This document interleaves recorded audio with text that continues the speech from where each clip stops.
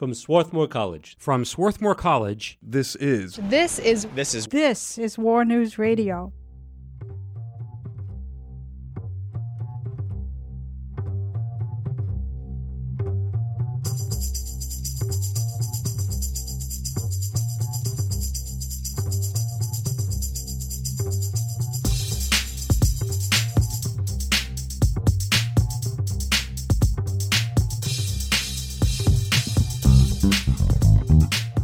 Hello everyone, welcome to another episode of War News Radio.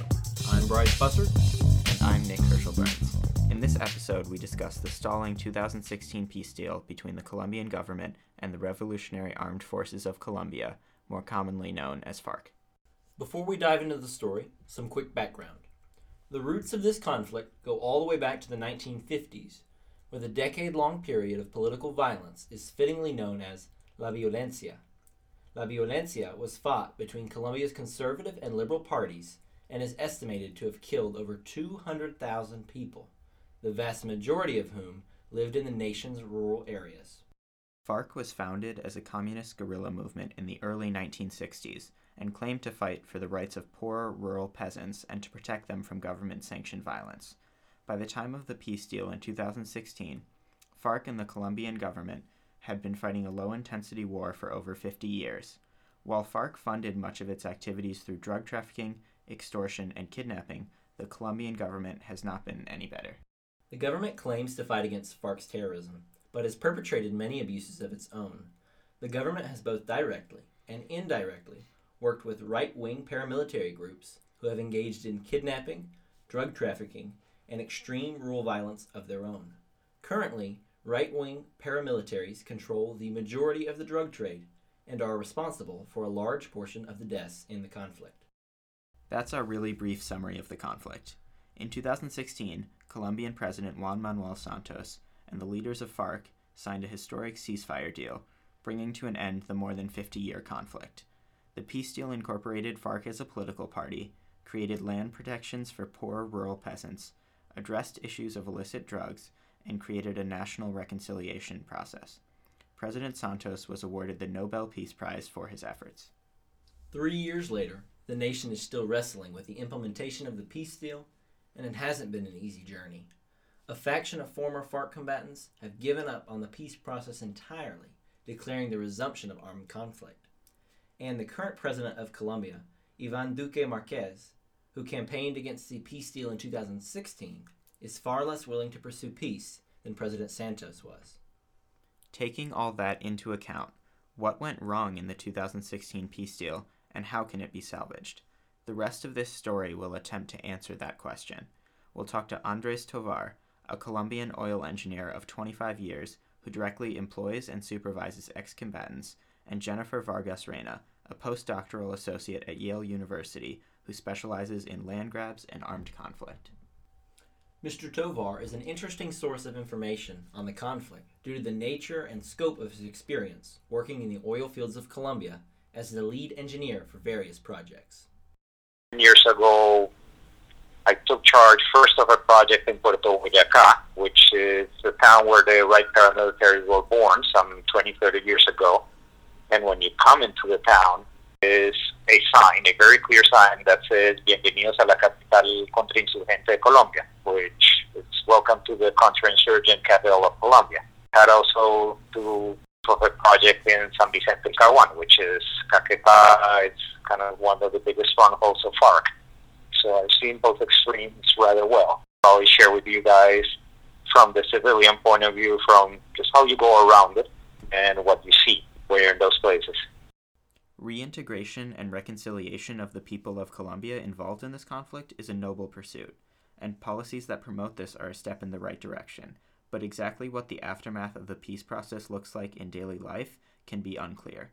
Mr. Tovar directs various oil projects that employ recently disarmed combatants and thus interacts with many former FARC members attempting to reintegrate into society. The way it works, you go to either or, the extreme left or the extreme right. Go up there with an oil field project, and in the case of my projects, there were sort of about 60 people in them. Of labor is you have the head of the project, which was myself, and then 15 engineers. And then you had another around 40 to 45, which are just guys, roustabouts, if that is still a valid term in the States, come from the communities. So it's unskilled labor. They'll drive a shovel.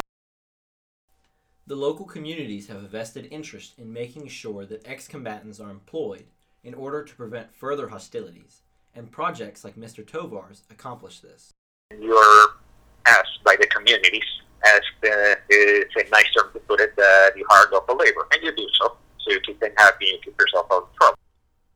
The background of these ex-combatants is extremely important in understanding how the conflict originated, was perpetuated, and now how these individuals can successfully return to society.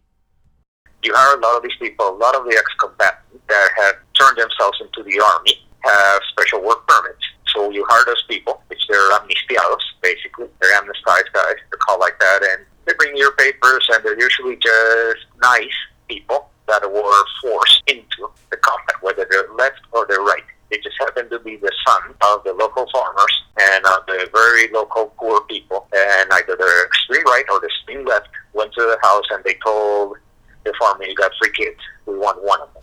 Pick one, he comes to fight on our side, and he has to give a kid to the war. And that's the ex-combatant you hire.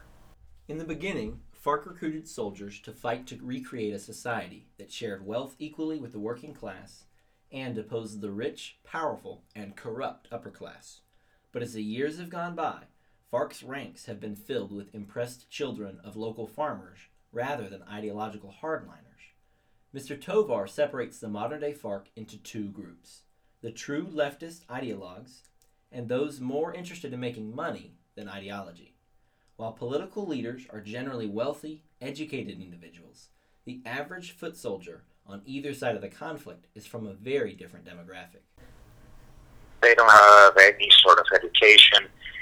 They were born into destitute poverty. Anything that sounds mediumly or reasonably idealistic, they'll buy it because they haven't heard anything better. They don't know anything better. They're given some military training, a rifle, and they go and kill the other side.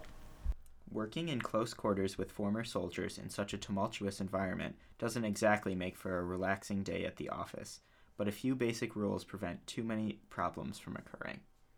There's very basic rules to it. You don't ask questions about their past lives. Don't ask who, what, when, where. So, golden rule there is don't ask anything. No political opinions. None. 0. Keep them to yourself.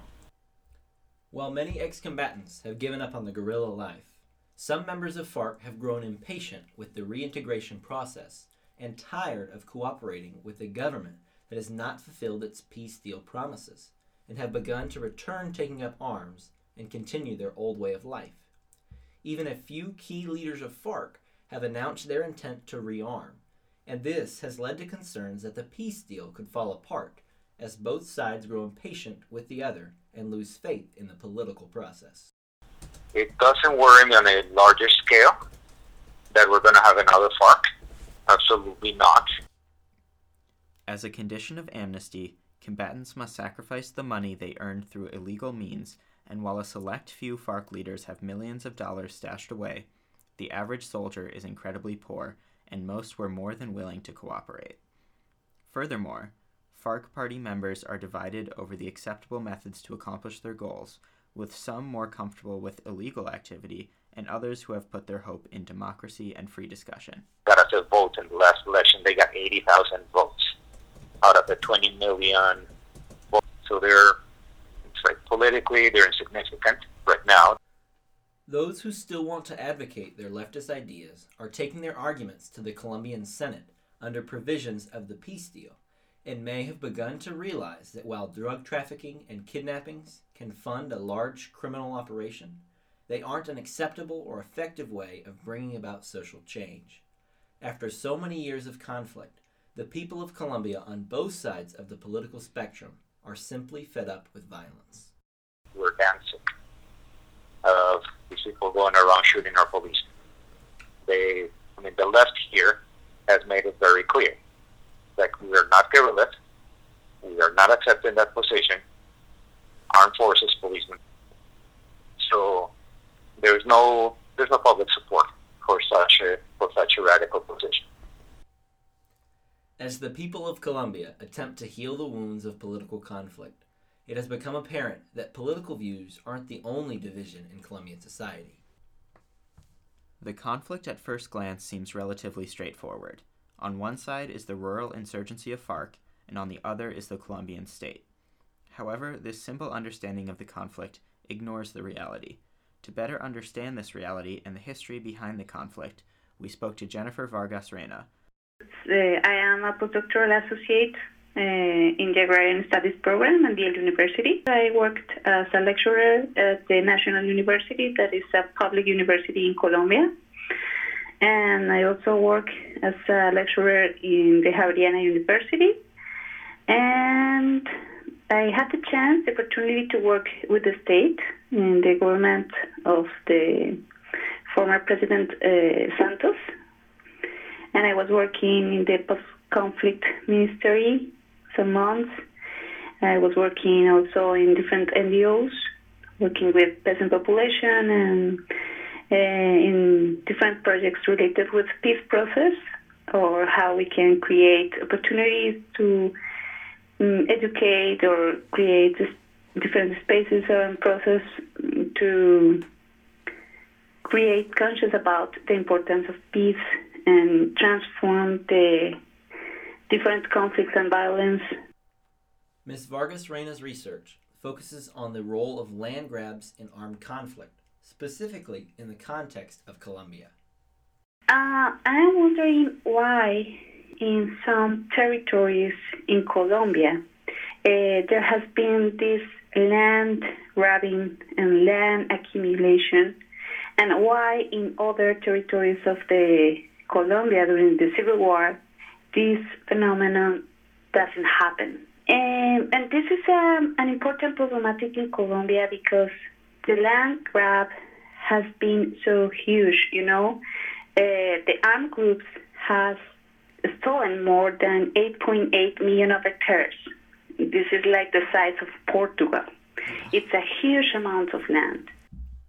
Land grabs are clearly vital in understanding the larger context of the conflict.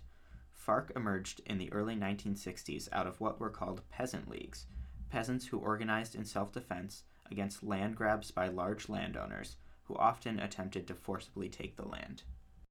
First, there was a massive land grabbing during the Civil War.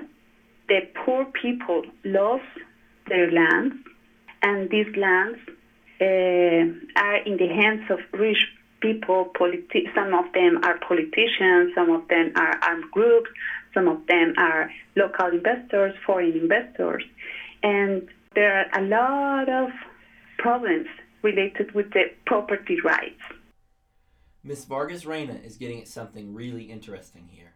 Like we said earlier, the conflict appears relatively straightforward at first, a battle of political ideology between the left-wing FARC and the Colombian state, with right-wing paramilitaries thrown into the mix. However, that simple history leaves out a crucial factor to understanding the conflict: economics. Yeah, Bryce, that's true. Land is crucial for multiple economic reasons. Cartels need land to grow and transport drugs. Foreign investors and large landowners need land for money-making opportunities like growing crops and constructing mines, just to name a few options. And the history of land grabs in Colombia has been one of taking land from peasants to support big business and big agriculture, often working in tandem with right-wing paramilitaries to violently take land.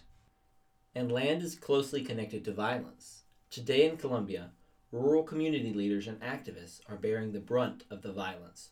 According to Reuters, hundreds of community leaders have been killed since the signing of the peace deal.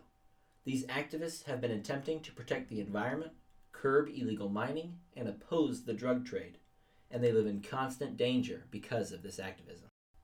It's a really awful situation. In addition to rural community leaders, former FARC combatants who have complied with the peace deals and laid down their arms are also being killed at alarming rates. President Duque has been widely criticized for not doing enough to stop these killings. What can be done? While acknowledging that it was a problem, Mr. Tovar didn't see a clear solution. And a very good question. I don't know the level of protection that these people are being provided, and none of them would be killed. We admire them because they're being that brave to mobilize and show their heads that they are former combatants. Because, yes, they are being shot down. I would be wrong to say if the level of protection is appropriate or not. I just cannot judge it. I don't know what's the appropriate level of protection for them. And they got to realize that they were combatants and that they had enemies, and then when they show up their head, whoever was at the other side of their guns, and they're sure that they did something with those guys to that person, they're going to go after them, most likely. That's what former combatants face. I wish it weren't that way. They're very brave, all of them. But it is a fact. It's something that they have to face. Proper level of protection, I couldn't tell you what is proper. Each one should get a level 5 bulletproof vehicle, bulletproof house, and 24/7 3 bodyguards. Maybe that's the only way you could protect them all. Is it doable? No, it's not doable. Ms. Vargas Reyna pointed out another problem stemming from the targeting of former combatants. Examples in the world that show us there are not security for demobilized people. Ex-combatants are going to rearm. So this is what happened in Colombia. But there are more people.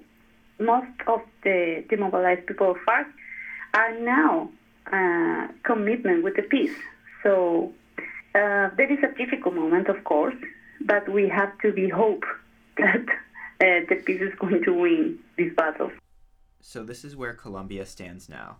The widely heralded 2016 peace deal failing, and political violence showing no end in sight. Some FARC combatants are remobilizing because they feel the government hasn't held up the peace deal, and President Duque's anti-peace deal sentiments are given the political cover they need to give up on the peace deal by this remobilization. So Bryce, where does that leave us? It's hard to say, Nick. We certainly don't have the answer. The best we can do is leave with a quote from Ms. Vargas Reyna on how Colombia can move forward. I think that the only way in which we can protect the peace process is with the action from civil society, NGOs, international community, international justice, different sectors and people who are trying to support the peace process. It's that we really need in this moment. But because if people just wait that the state do the homework, the state's not going to do it. They're not going to do it. The government is not going to do. And so people have to do what we can for protect the peace process. For War News Radio, I'm Bryce Bussert. And I'm Nick Herschel-Burns. Thanks again to Andres Tovar and Jennifer Vargas Reyna for speaking with us. If you want to hear more pieces from us, find us on Facebook or visit our website at warnewsradio.org. Thank you for listening.